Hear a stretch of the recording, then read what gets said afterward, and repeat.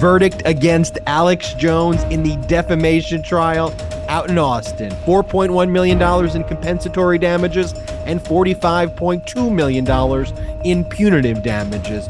We discuss the trial and will explain the verdict. Also, Senator Lindsey Graham continues to fight the subpoenas in front of the special grand jury in Fulton County, this time citing the speech and debate clause as the reason why he can't testify in Fani Willis's investigation into 2020 election interference in her state. Also, the Department of Justice files a motion in the federal criminal seditious conspiracy case against terrorist Stewart Rhodes, the leader of the terrorist organization the Oath Keepers, asking the judge to exclude any claims by Rhodes and the Oath Keepers that they were following the lawful orders of Trump. Also, the Department of Justice brings a blockbuster lawsuit against the state of Idaho for its total abortion ban, in which will likely be the first of a number of these lawsuits brought by the DOJ against states that are even preventing women from getting emergency care in emergency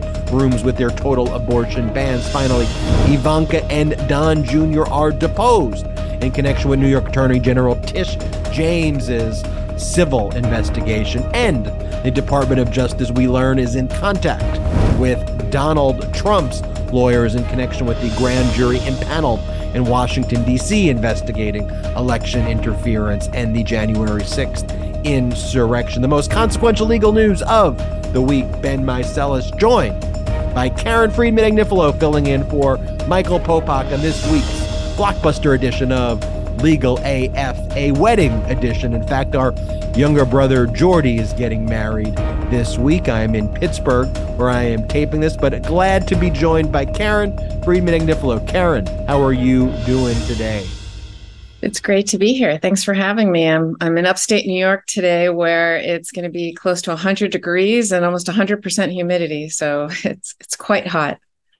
Well, I got to tell you what was incredible, and what is the DOJ investigation into Trump is heating up, as all these investigations are heating up. It was so great, the Wednesday episode that you hosted with Danya Perry, former SDNY top federal prosecutor there, to have your insight as the top state prosecutor and to have Danya's insight as a top federal prosecutor. And she wrote that Brookings Institute report that laid out the claims against Donald Trump before the January 6th committee convened. So to have both of your perspectives there was incredible. I would tell everybody to listen to it. But thanks for hosting that. It was really great.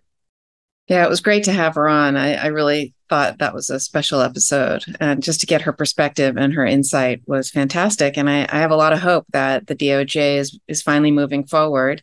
And hopefully we'll see charges against Trump at some point. And that's what I really like about Legal AF, the show in general, too, is bringing people this perspective from actual prosecutors who handle these types of cases. I mean, at the SDNY, these were the issues that would have come before her. And as a state prosecutor, these are the issues that would be before you. I want to talk about now the verdict against Alex Jones in the defamation trial out of Travis County, which is in Austin, Texas. He was being sued for defamation. He was already found liable in the first phase of the trial because he didn't turn over documents. He engaged in all those games that we kind of saw him playing during the damages phase. And the judge, after he really didn't produce all of the records and didn't follow the court rules, just said, okay, if you're not going to follow the court rules, you're going to be held responsible. So he was held liable and responsible for defaming families, particularly in Travis County. It was one family, but there's going to be a number of other trials cases that are going to be following this in Connecticut. But this one family alleged that Alex Jones would lie and about that they were actors and that this was, all a fake and that Sandy Hook didn't really happen and that their child didn't really die in the horrible massacre out in Connecticut, out in Newton, and horrible, horrible stuff like that. And so a lot of people now were tuning in because this was the damages phase of the trial. And in the damages phase of the trial, it's what it says. The only thing that would be decided is how much money would Alex Jones have to pay this family for defaming them and lying about the Sandy Hook massacre and lying that they weren't really, that their child didn't really die, as heinous and horrific as it is to even talk about. So a number of things happen. I mean, that were fairly dramatic, in this damages case, because normally, Karen, in a damages trial, really, you're not litigating the underlying facts of the case, whether someone did something or didn't do something. So people want to think about, the Johnny Depp trial and all of that testimony back and forth about who did what. In a damages phase, though, it's already established that the person was liable and responsible. So the question really was, well, how much money should you have to pay to the plaintiff because you were already found responsible and liable? But this had more drama than I expected, right? When it turned out that Alex Jones's lawyer purportedly inadvertently turned over all of his text messages for 2 years to the lawyer for the plaintiff. And remember, Alex Jones had previously claimed that he didn't have these text messages. They didn't exist. There was no messages about Sandy Hook, but the lawyer got those text messages at Alex Jones when he was being cross-examined, said, "This is your Perry Mason moment," a reference to the TV show, of course, for all our young legal AFers out there, and cross-examined Alex Jones about these text messages. It turns out, because Alex Jones was also heavily involved in the January 6th insurrection, he was one of the big peddlers of the big lie, a big Trump supporter, and all of the Trump election fraud stuff that was taking place on January 6th. The January 6th committee subpoenaed those text messages. So a lot of drama there. And then we get to the verdict, and the verdict was a $4.1 million in compensatory damages and a $45.2 million in punitive damages right there. And so I want to discuss, Karen, first off, before I go in and I could explain the Texas caps and what compensatory damages are, because I think there's a lot of confusion about that aspect. Let me kind of turn it to you, Karen. Just ask you, what were your overall thoughts about this trial? And then I'll go break down the caps. So I think it's was sort of very interesting for many reasons, this phase of the trial, because, a lot of people don't know that trials are broken up into these various phases, as you suggested. There's the liability phase, and then there's the damages phase. And, that you watch TV and you see how trials are portrayed on TV, and everything sort of happens at once. And so I think this was a very interesting phase of the trial, because the plaintiff here, the parents of, this kid, Jesse Lewis, the parents, Neil Heslin and Scarlett Lewis, they actually got to speak directly to Alex Jones and really tell him what his horrible words meant to them and how it destroyed their life. And I think all the news reports are suggesting that that was a very cathartic for those parents to be able to face him in court and talk directly to him. And so I thought that was really a powerful part of this trial. And I'm glad that they had an opportunity to talk to him directly and tell him what his words did to their life. Now, of course, I don't think it means anything to him, because he's a horrible person. And, I don't think he cares one bit the pain and suffering that he causes. But I still think for them, it could have been a very cathartic moment. I mean, this mom, Jesse's mom, Scarlett Lewis, is an extraordinary woman. She's turned this tragedy that happened to her family into a national movement, where she, in schools all over, first of all, she's forgiven the shooter of this crime, which I find extraordinary, how she could do such a thing. But then she thinks that, the root cause of these school shootings is that we alienate people and we don't teach love and acceptance. And so she's put together this foundation and this program where she goes all over the country and she tries to teach love and acceptance, to hope to prevent the next school shooting, to hope that, people aren't bullied in school or won't feel the need to to do things like this and to treat mental illness for what it is. So the fact that she could have, somebody who cares so deeply in talking about these issues, the fact that she'd have the opportunity to face Alec Jones and tell him what he has done, I imagine was an incredibly powerful moment for her. And so I'm happy, in addition to the monetary damages that this family is going to receive, that they also was able to actually speak directly to Alex Jones, who was sitting in the courtroom, because you don't always get that, right? You don't always get to that opportunity.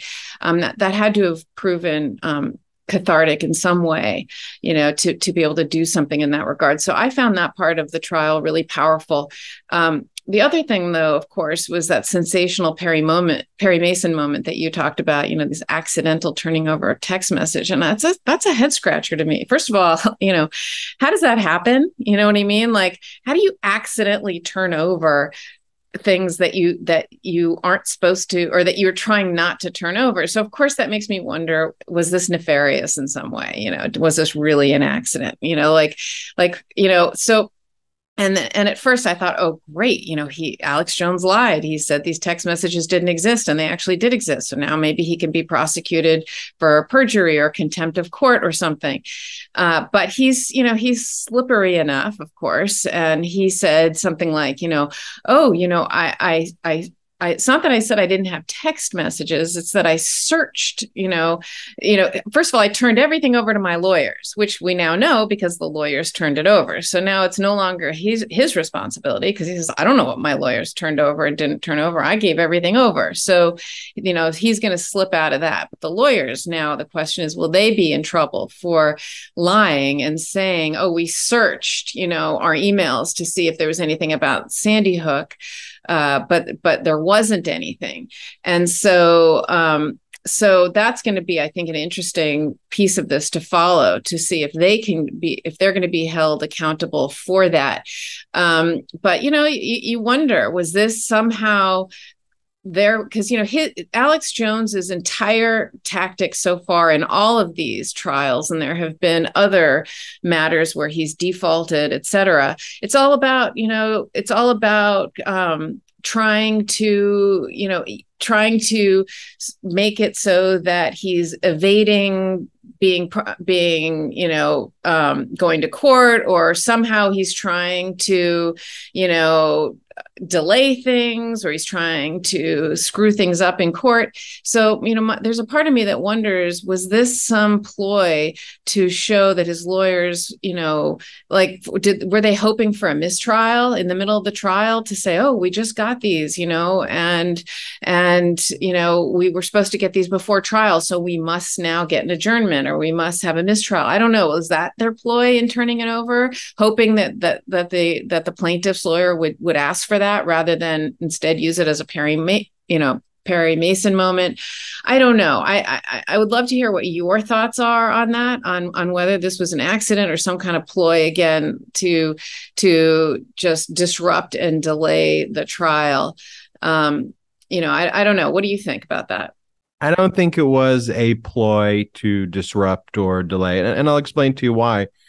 The reason why Alex Jones defaulted is because he wasn't turning over the records and documents in the underlying case to begin with. And so whether you produce or don't produce those documents in the second phase, the punishment in many ways was already doled out. The punishment was he lost the case as a result of not turning over those records. So turning them over in the second phase, whether you want to call them as a ploy or why would they be inadvertent? They were turning over troves of records because in the second phase, they were trying to prove that Alex Jones was actually not worth a lot of money. And they were just trying to do a document dump on them before the punitive damages phase to try to reduce the damages. So I do think generally they were just turning over literally every piece of paper that could possibly exist, just to try to kind of swamp the plaintiff's lawyers with all this documentation. And I don't think they cared whether or not they turned over these records or not, because the penalty was already doled out. The penalty was the defaulted judgment and that they had already lost. Now, arguably, if they're now turning these records over for the first time, could they argue, well, now that these records exist, maybe we shouldn't have been found, to be in default. Maybe the appropriate thing was a monetary sanction of, the type of monetary sanction for legal AFers that Donald Trump was hit with when he wasn't turning over his records in the Tish James civil investigation, where the court was fining him each day he didn't turn over the records. But there in New York, the court didn't say, well, we're already finding you liable and responsible for everything you're being potentially accused of. So there's that potential angle, but the penalty was dished out in the sense that he had lost. But you raise an important point, that these phases of trial. So I want to geek out a little bit, explain people the various phases of a trial. I'm going to break it down in the most simplistic term. So in a civil trial, and this is a very simplistic way of thinking about it, there would be three phases of the trial. There would be the liability phase, right? Whether the person was liable. In a civil case, it's not guilty or not guilty. That's a criminal case. In civil, you are liable. You are responsible for the wrongs that you are being accused of in civil court, or you're not. So there's a liability phase. Then you go to a damages phase. Okay, you've now been held. If you haven't been held responsible, you win the case as the defendant. You don't have to go to the next phase. Then there's the damages phase. How much money? Because civil is all about money. It's not criminal court. It's not about guilt. You don't get in jail in civil cases. How much money do you have to then pay the plaintiff for what you did wrong to the plaintiff? Now, that could be car accidents. It could be defamation. It could be breach of contract. It could be a business dispute. These are all types of civil cases. So how much money? And then within the damages, there are economic damages and there are non-economic damages. And economic damages refer to like out-of-pocket expenses. So in an employment case, it's lost salary. In a car accident case or a personal injury case, what you didn't show up at work, how much salary did you lose? What were your medical bills? What were your expenses? Those are your out-of-pocket costs, are your economic damages. How much real money did you lose as a result of the wrong that the defendant committed? Then there's non-economic damages, which is emotional distress damages. Pain and suffering is what that's often called. And pain and suffering, there's no formula about how a jury decides pain and suffering, but they hear the facts, they hear the evidence, and they usually ascribe some number to that based on, how this has impacted the plaintiff in the case.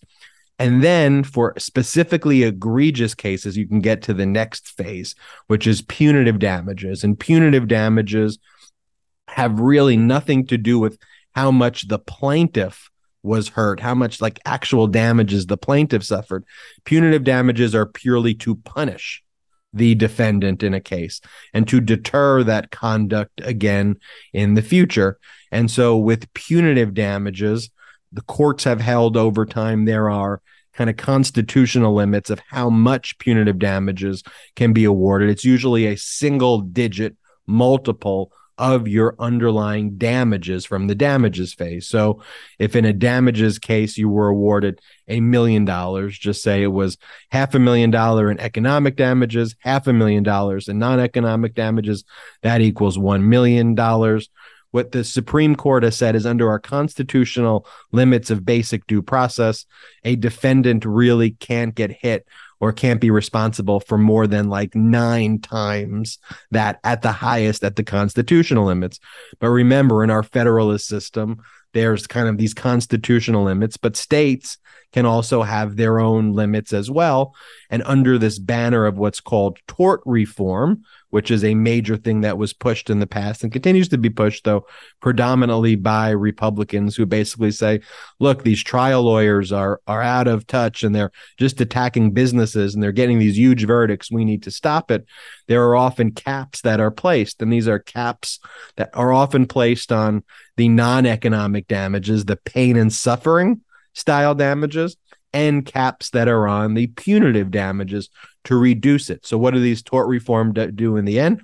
At the end, what tort reform does is it reduces the amount of money plaintiffs can recover in cases when they file lawsuits against defendants. So Using all of that knowledge that we just learned right there, let's talk about the Alex Jones case. So remember, he didn't turn over his records in the first phase of the trial, which meant he was already found responsible. The jury didn't even have to hear about whether Alex Jones defamed or didn't defame these families.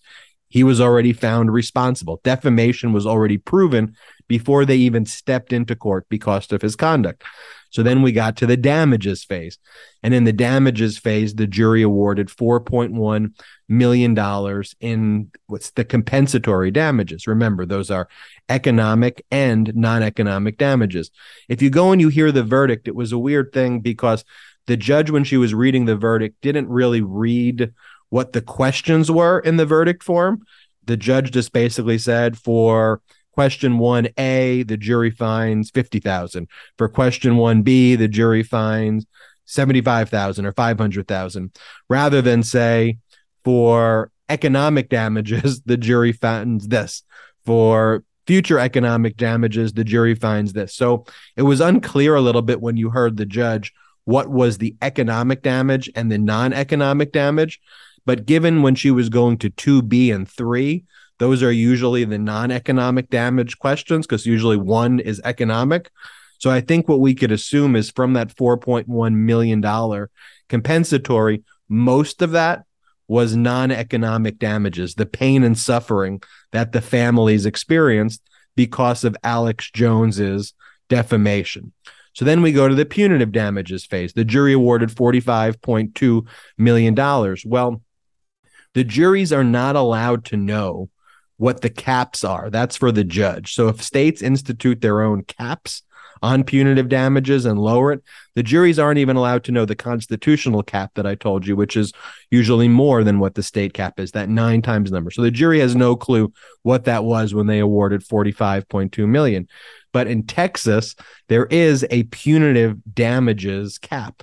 And the punitive damages cap is if whatever the economic damages are, punitive damages can be 2 times the economic damages plus a maximum of $750,000 for the non-economic damages. So if the jury had awarded $2 million from that $4.1 million as economic damages, that $45.2 million punitive damages could be reduced to 2 times the $2 million or $4 million. But because here, Karen, it looks like mostly all of the damages were non-economic pain and suffering damages, the maximum you can have is a $750,000 cap for the non-economic damages when you're deciding punitive damages. So $4.1 million in compensatory damages representing mostly pain and suffering, plus what likely will be $750,000 for both of the plaintiffs, because that's the cap. So that's the maximum that I for see. Each. Is it per plaintiff? $750,000 per plaintiff would be the cap for the non-economic damages. And that's because that's a Texas law. That's something that Greg Abbott and the Republicans pushed through. So that 45.2, based on the analysis I gave you, will likely be reduced at the end to $1.25 million. So I know that's a very wordy explanation, but I think we walked people through there what it is and how simple. No, I think it's really interesting. I think it's really interesting and important to understand because, when the jury awards $45 million in punitive damages, they're clearly sending a message, right? That we don't like you, Alex Jones. We want to punish you because that's a lot of money. But it's really nothing more than a message because, as you said, there are these caps. I have a question for you. In a case like this, when you say there was a liability phase to the trial, there really wasn't a liability phase to the trial, right? There was no trial. He defaulted, correct? And the judge found him liable. Is that correct? Yeah, that's correct. So the jury, the jury didn't even have to hear any of that stuff. So normally, so my question is to you: in normal cases where the jury does hear a liability phase, right? They hear an opening argument, they hear the facts, the damages part of the trial is probably limited to this is how much my medical bills were, and et cetera. But in a case like this, where the jury didn't get the opportunity to see a trial, right, to prove the case, how much of the trial where you talk about what it meant to you and how bad it was, how much of that can you do in the damages phase? Is it like a mini trial within a damages? Is it sort of like the main trial that they never got to have in the damages phase of the trial? Usually, no. I mean, usually the damages phase would literally just be kind of speaking, in the case that you gave in the personal injury case, you would have to talk about how bad the injury has impacted you. You will necessarily be talking about the injury. You can't ignore that the injury took place when you're explaining how much the injury hurt me and how much the injury impacted me. But you don't have to say, look, this person was responsible, they did it wrong. Like defamation, you have to prove that the statement was false. It was done with, if in certain cases, either negligence or a recklessness or intent, depending on whether you're a public figure, and the elements of defamation. You don't need to prove that. We were defamed. This is what they said. This is how it hurt us. So you are going to be talking about the defamations, the actual act of defamation itself. And normally in a normal trial, it's usually not split up. Usually you'll have the liability and damages, because they're usually intertwined, are talked about together. But sometimes in like a really complex case where there's a complex issue on liability, and then maybe sometimes the damages is so significant, like you'll need 25 experts to talk about the damages, or not even 25, just a lot of experts, and it's super costly. The judge may bifurcate the case and say, okay, I want to hear liability first, because the jury doesn't need to spend 3 weeks hearing from 20 experts on damages until we establish first liability. Let's set that aside as a separate phase, give the jury some rest, or even potentially bring in a whole nother jury just to hear damages. And so it's interesting, it's complex, but for purposes of the Alex Jones case, know that they didn't even have to talk about liability at all, which is rare. Usually a party doesn't default. They participate in their case. They were just talking about damages. And then the cap on the punitive damages in Texas means that, based on the analysis that I just gave you, because the $4.1 million in compensatory is mostly emotional distress, aka non-economic damages, that means that the $750,000 portion of the punitive damages cap would. Did you hear that somebody donated $8 million in Bitcoin to him during this trial to help pay for this? Isn't that disgusting? To Alex Jones? Yeah. I read that. I couldn't believe it. I have one other question for you on this case. So we've heard that the January 6th committee wants to get a hold of these text messages that were turned over, this trove of text messages. What are your thoughts? Do you think they can get them? I think they can. So I think they can. Yeah. Look, the records should have been turned over. They're not privileged records, number one. So they're not like attorney-client privilege records. And how do I know that? Well, during the actual trial of the Alex Jones case, what the lawyer for the victim's family, what the plaintiff's lawyer said was, we had notified Alex Jones' lawyer of the potential inadvertent transmission of these records. And we let them know if they want to go through these records and maybe there is a privilege claim, let us know.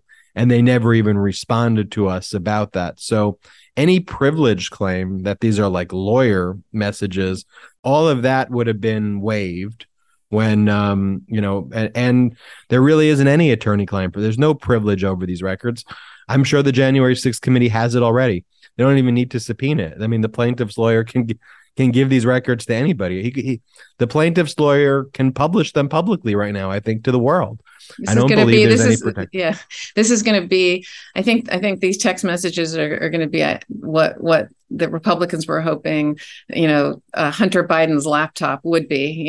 It's going to be the gift that keeps on giving. Just to have 2 years worth of Alex Jones's text messages with everything in there, if it's really what they're purporting it to be. Wow. I saw someone mention, I want to talk about this Lindsey Graham and some of the other DOJ efforts, but I saw one comment, I think it was on Twitter, that basically said at least Alex Jones saved his text messages compared to, compared to people that we're seeing within the Secret Service, exactly. with the DOJ investigation there, seeing the Secretary of Homeland Security having his messages deleted. So at least Alex Jones's messages exist. And I saw another comment like, the Republicans were talking about a subset of Hillary Clinton's emails that were deleted, yet literally the Republicans and Trump deleted every single message ever in existence, and they're the worst deleters. And so the biggest projection artists in the world, and speaking about the biggest projection artists, we'd be remiss if we didn't talk about these corrupt GOP backers and enablers of Trump, like Senator Lindsey Graham. Karen, can you talk a little bit about what's going on in Fulton County with this grand jury? And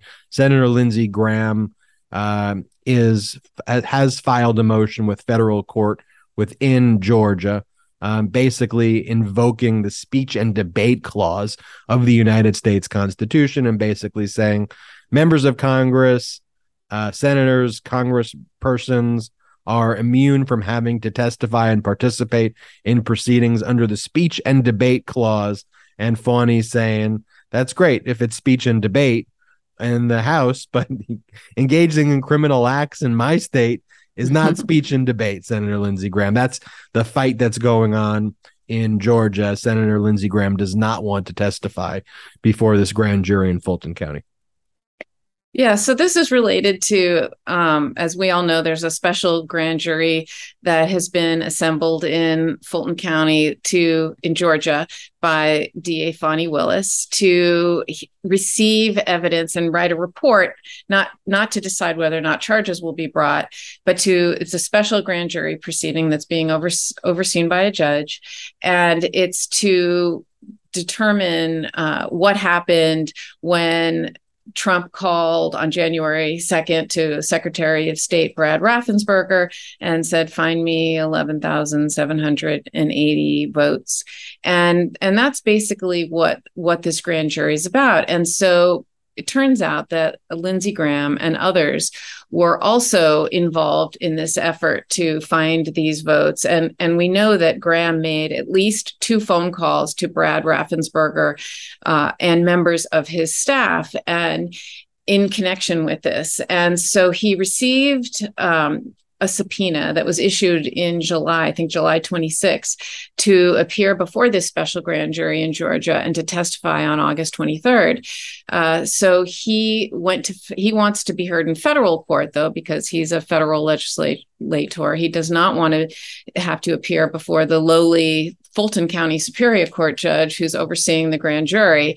So he goes to federal court, and at least he agreed to go to federal court in Atlanta, not necessarily in South Carolina.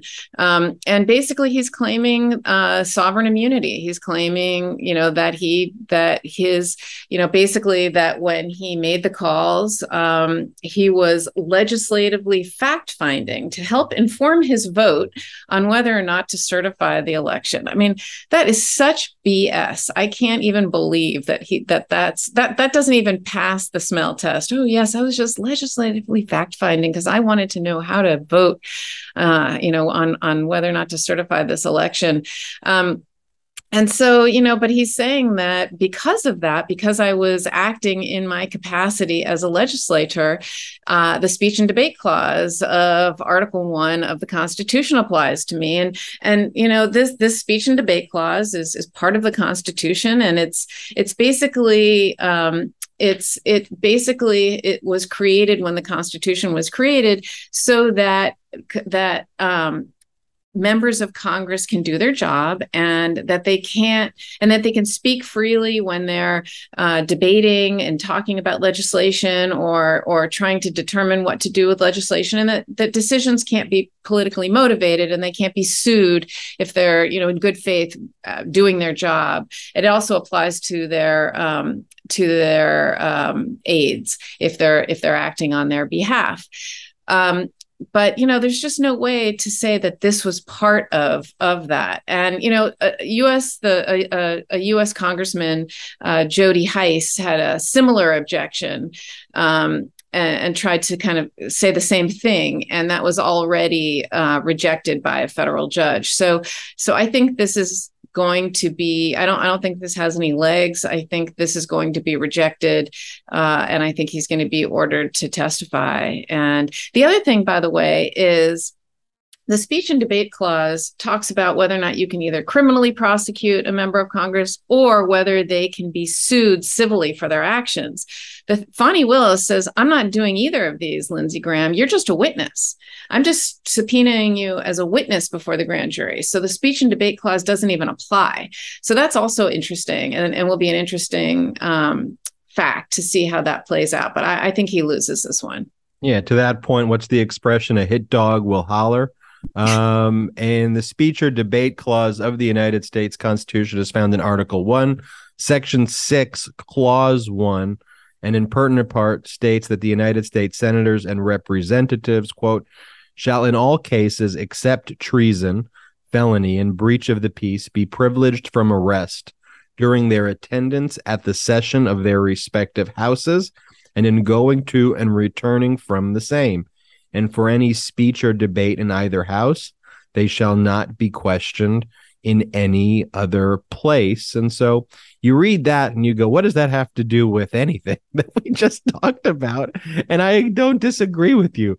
It's just one of the things over time that you read the statute itself, and it seems to be pretty clear that what they're talking about is when they're speaking on the House, or they're speaking on the floor of the Senate. But courts over time, and our Supreme Court over time in its infinite wisdom, has evolved that doctrine. And there was a seminal Supreme Court case called Gravel versus the United States in 1972, which further defined the protected activities and says, insofar as the clause is construed to reach other matters, they must be an integral part of the deliberative and communicative process by which members participate in committee and House proceedings with respect to the consideration and passage or rejection of proposed legislation, or with respect to other matters which the Constitution places within the jurisdiction of either house. So that term, the integral part of the deliberative and communicative process,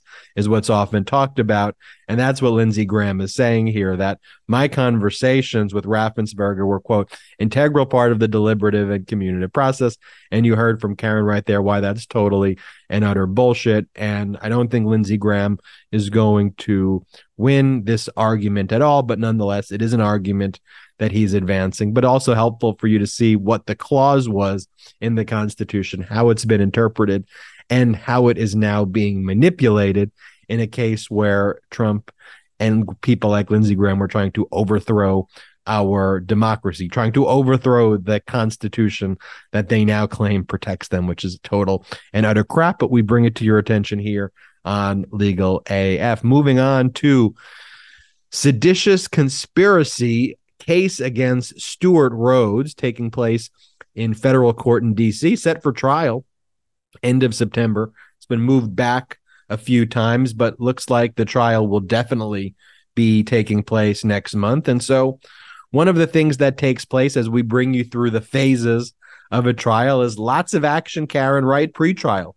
As a prosecutor, lots of motions are filed to try to decide what evidence can and can't come in based on the rules of evidence.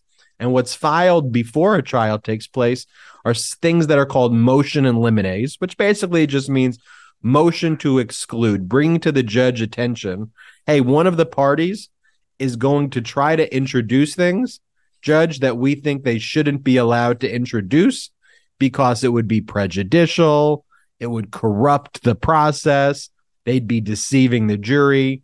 We wouldn't get to, they wouldn't be following the law. And that's what is taking place here with the DOJ saying, look, Judge, and it's Judge Mehta out in DC, Judge, as we head to this trial in September, we want you to know that we think one of the arguments that the Oath Keepers are going to try to make, and Stewart Rhodes in this case, is that they were following the lawful orders of a president. But Judge, these weren't lawful orders. These were unlawful orders. The president had no right to make these claims, make these orders. So they can't rely on the fact that Trump told them, hey, go and do this, which they may try to, act like they were following the orders of Trump to try to confuse the jury. Karen, what do you think about this? They made two arguments during this hearing. First of all, they also wanted to postpone it again, saying there's no way they can get a fair trial. There's too much attention being, with the January 6 hearings, that we're not going to be able to get a fair jury, that the jurors are going to be watching this on TV and it's inflamed, et cetera, et cetera. And this judge said, look, the case has already been delayed twice. We've already had 10 trials this year involving this matter, and we've had no problem finding jurors. So the judge, you can tell, is moving this case along and moving it forward.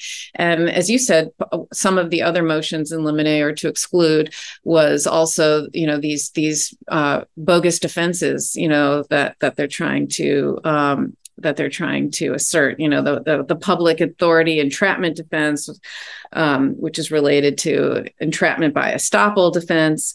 This sort of honest, I honestly thought that, I was doing this at the behest of the government or in cooperation with the government. I relied on a government official.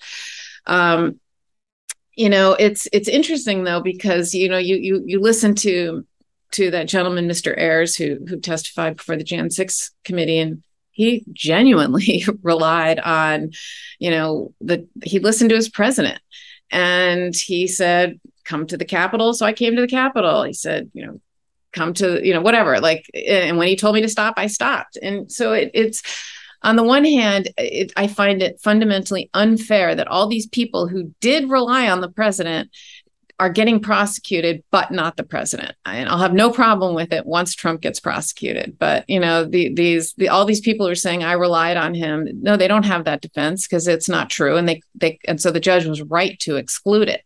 But it just also underscores to me why Trump absolutely has to be prosecuted for this, because he is responsible. He is responsible for making these people believe that, they could do this and by conspiring with them all to do this. So I think the trial is just moving forward, and they're streamlining it, and they're not allowing them to make these extraneous arguments that have no place in the, don't belong in this trial. And, we'll see, hopefully we'll have another 4 convictions after these guys go to trial. Yeah, and just think about it. In normal times, nothing's normal anymore, trying a group of terrorists who tried to overthrow our government with seditious conspiracy would be one of the most high-profile, resource-intensive aspects of what our Justice Department would do and focus on.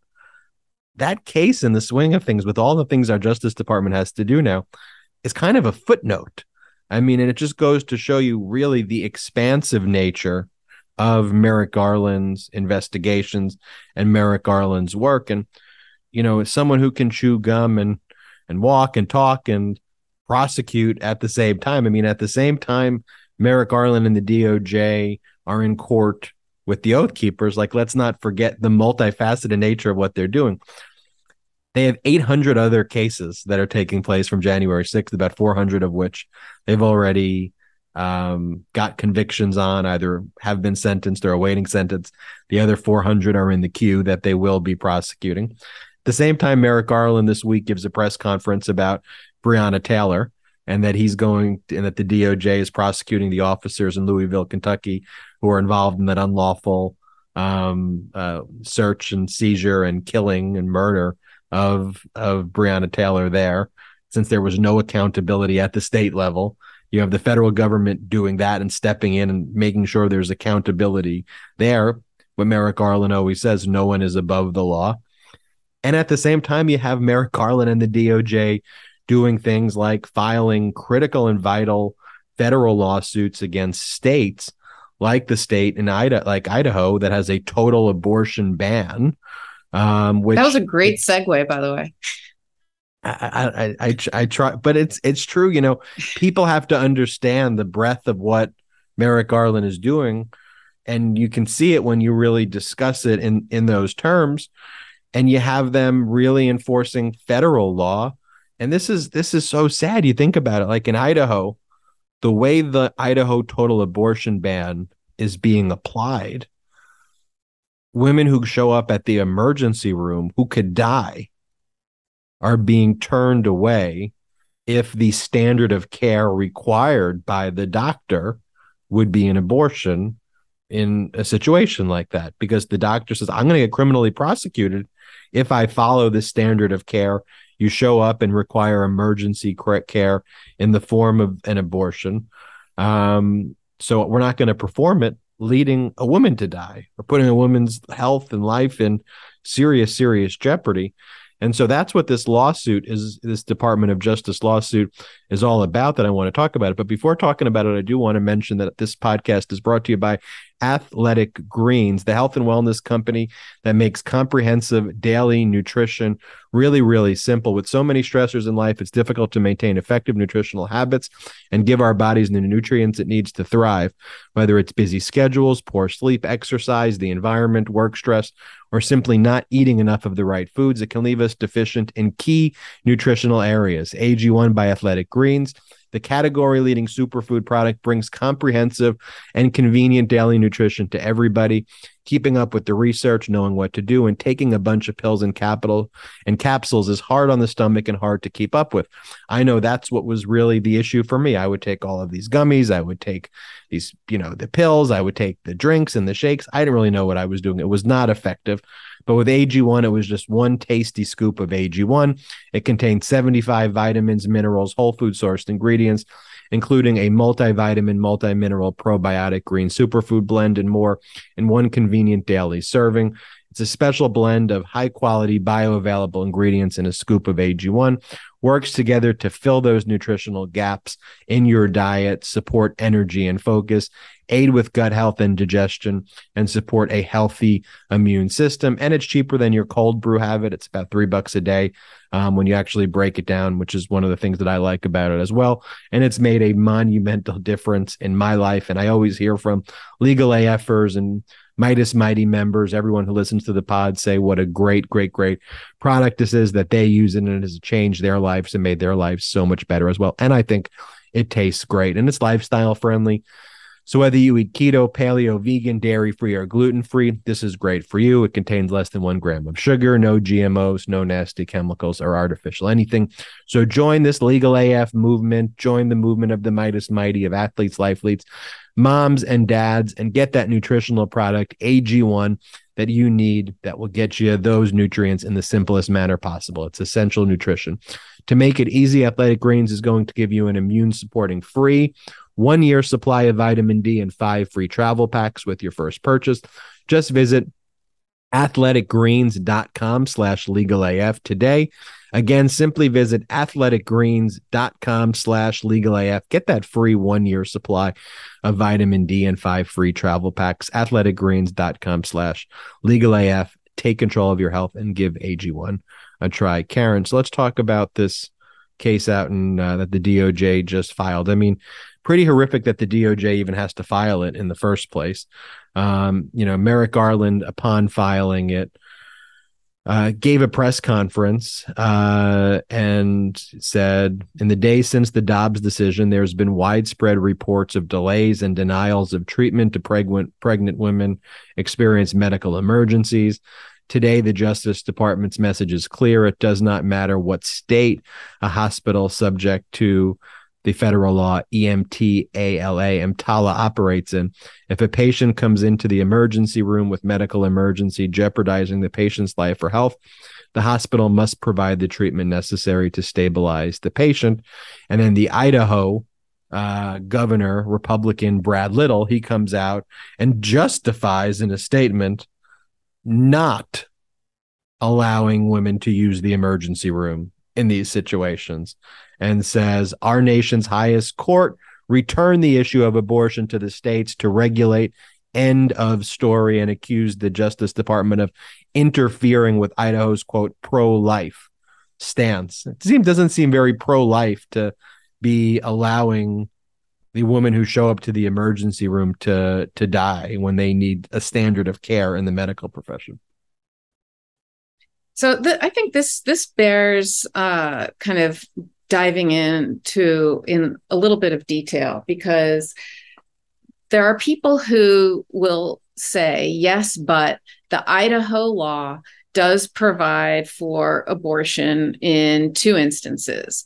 Number one, when it's required to save the woman's life, and number two, in cases where there's incest and they reported it to some kind of authority, some kind of government authority, and you have to show proof, like, show your piece of paper that you reported it. And so so there's a lot of people who will say, come on, all of you people on the left, you're exaggerating. Merrick Garland's exaggerating. This clearly has an exception for saving a woman's life. And I think because there is that view, it's quite misleading. And I think it's important that we dive into this into some detail. So the Emergency Medical Treatment and Labor Act that you talk about is basically says any hospital that receives Medicare funds must provide necessary treatment to a patient who arrives in the emergency room with an emergency. And sometimes, there's two sections to that. There's saving someone's life, but there's also medically stabilizing someone. So you could arrive to an emergency room, and the abortion might not be necessary at that moment to save the woman's life, but it might become necessary to stabilize her so she doesn't have lifelong medical consequences because they don't perform this abortion. Now, I'm not a doctor, obviously, and so I can't really talk in detail about what are the various medical conditions that you could come into the emergency room with and what the health consequences could be. But you can imagine a scenario where a woman is having an ectopic pregnancy, where the embryo is implanted outside the womb, or where there is preeclampsia, or, whether they're having a miscarriage and there's some kind of septic, infection or a hemorrhage or something. And, and in that moment, the woman's not going to die, but, she could go into liver failure, or she could go into septic shock, or, she could, who knows, like there could be so many complications that happen that could have lifelong consequences, health consequences on her and on the baby. And then maybe later, her life's in danger, and then they can perform the abortion. But at that point, it's too late because they already have these severe permanent medical problems that have happened to her. So it doesn't allow a doctor to treat them and to stabilize them in that situation. The other problem with this law that I see is it places this as an affirmative defense. And so I think that is critical to why this lawsuit by Merrick Garland is so important and is so powerful. So let me just describe what an affirmative defense is. So this law makes it a criminal felony to perform an abortion, period, full stop. Any abortion. So it's a crime in the state of Idaho. And so what happens is, if this is allowed to go into effect on August 25th, is that any doctor who performs any abortion for any reason will be criminally prosecuted, will be arrested and prosecuted. And then it is on them, it is their burden to show. So if you know in a criminal prosecution, the burden lies wholly on the government So the burden of proof is 100% on the prosecution. A defendant can sit there at the table, be prosecuted, and never utter a word. They don't have to give an opening. They don't have to present evidence. They don't have to testify against them. They don't have to give a summation. They don't have to do anything. And they can still be found not guilty, because if the prosecution doesn't meet their burden to prove that case beyond a reasonable doubt, the only time in the law, in criminal prosecution, that there is a burden on the defense is when there are these things called affirmative defenses. So, and that's what this does. This puts an affirmative defense on every doctor who performs an abortion to sit at a trial and to have to prove that by a preponderance of the evidence that they were somehow allowed to perform this abortion, so that they were justified. So it just a common affirmative defense that everyone's heard of is self-defense, right? So I shot someone, I get prosecuted, so I get prosecuted. If I say yes, but I was allowed to, because they were coming at me and they had a gun pointed at me, that's an affirmative defense that I have to now prove that I was justified to do that. So every single time a doctor performs an abortion, even to save someone's life, even in the case of incest, they can and will be prosecuted. They will sit at a table as a criminal defendant, and they will have to provide evidence that the woman's life was in danger. And I don't know of any other time where a doctor has to sit there and talk to 12 jurors who aren't doctors and have to justify to them, no, her life was in danger. No, it wasn't in danger. I made a mistake. I didn't make a mistake.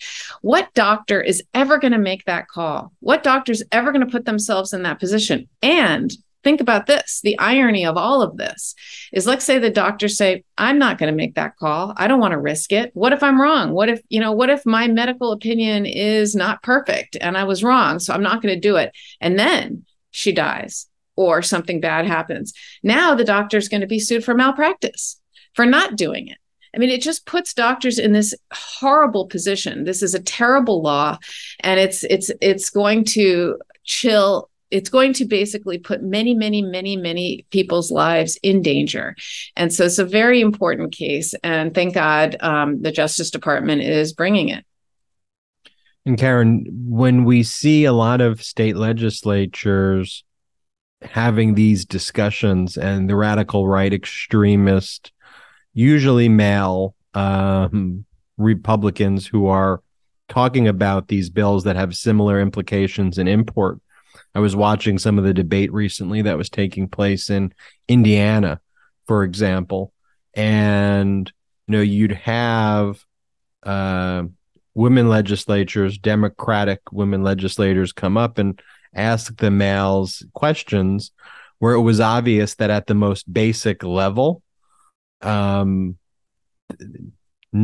science, no understanding of female anatomy, like no understanding whatsoever was even being thought through the process, other than a man wanting to control the women. And when kind of cross-examined during this debate, the men would say these horrific things like, well, we all have to die sometime, so sorry, and just responses like that. And you would go, what in the world is going on here?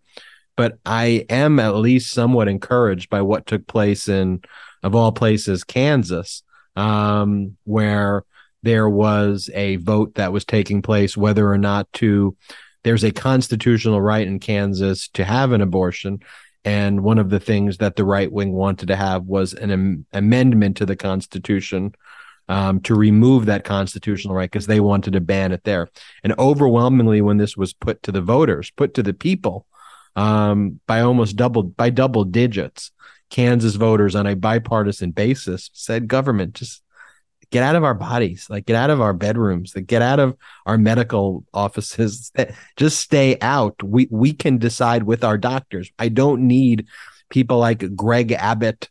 I don't need people like Ron DeSantis making the decision about whether it's a medical emergency for me. I'm going to make that decision of the family and with the doctor, is what those voters resoundingly said in Kansas. So if you put these votes actually to the people, they will overwhelmingly do it in Kansas.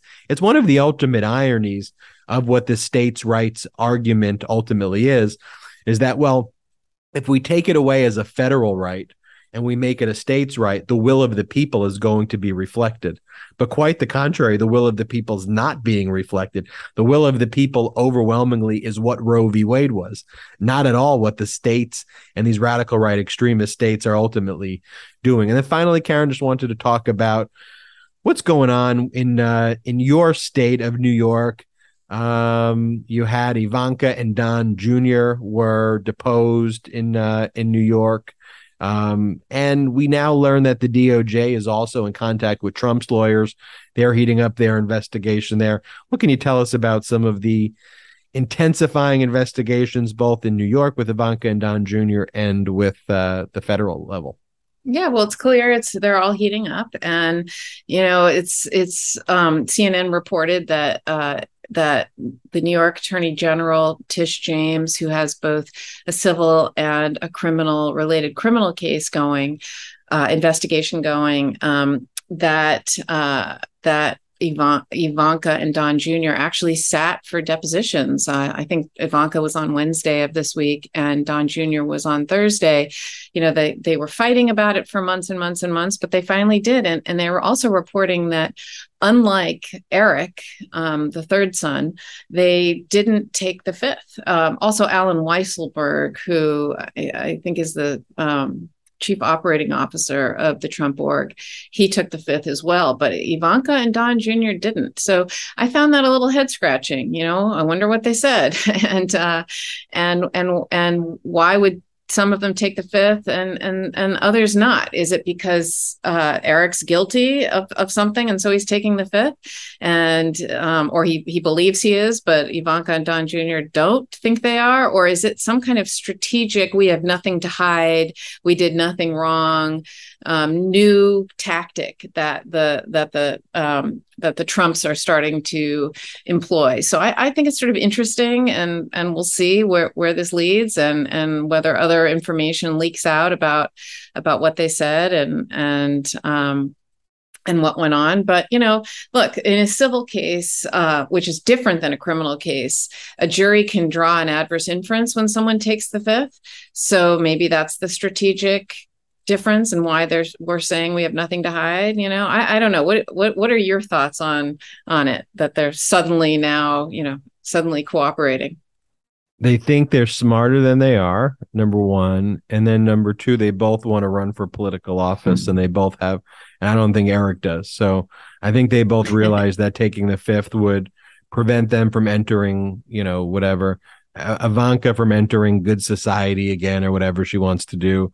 And then I think Don Jr. wants to run and knows that pleading the fifth would, be a death knell for him, because he's been out there saying if you plead the fifth, that means you're guilty. Like, he's actually has statements out there where he said words to those effect.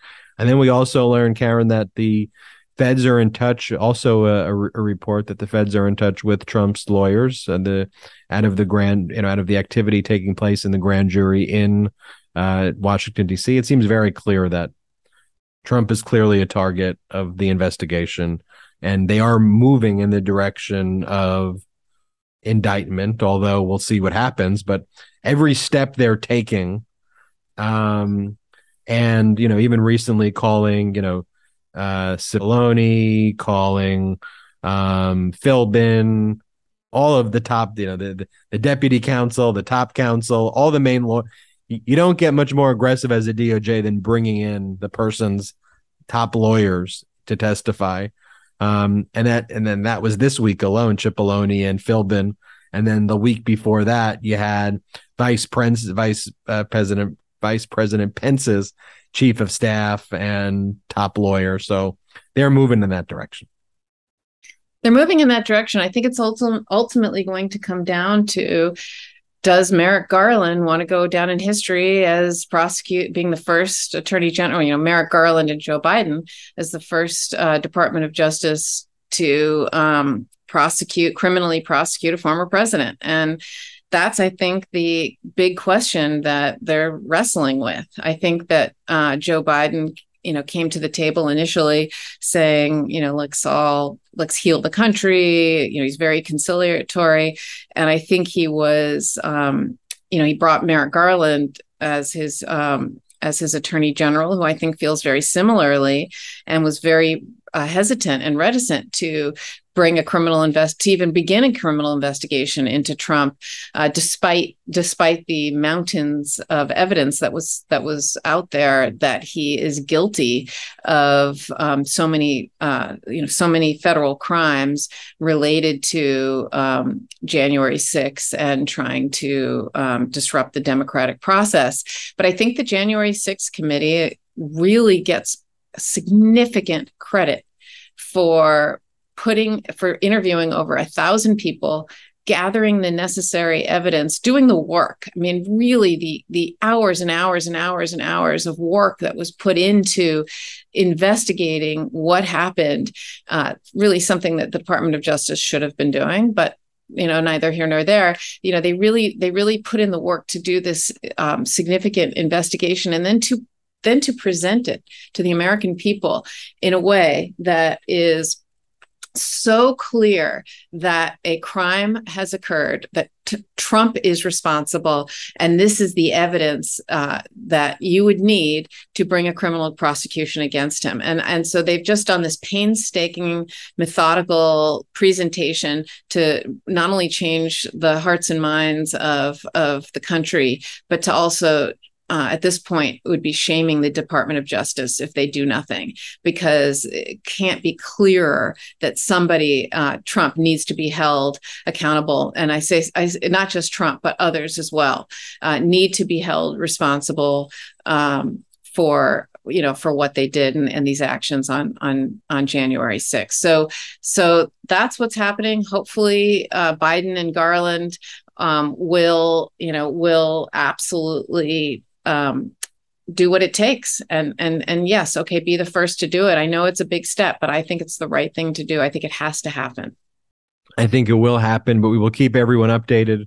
Lots of big news developments certainly on the horizon on future Legal AFs, but so great to have you, Karen, on this wedding weekend for Jordy Meiselas. The Midas brother is getting married, Jordy Meiselas' wedding, and I always love having you fill in, Karen, for Michael Popak, and love your midweek show that you host. It's great having you as a host there, and I'm looking forward to more of those midweeks. Thanks for joining me this weekend.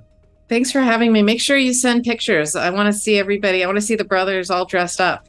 We will absolutely send pictures and want to thank everybody. Send Jordy my love and everybody else's love. I'm sure everybody who's a huge, huge fan of the Brothers podcast and, of this show are just absolutely so thrilled for him.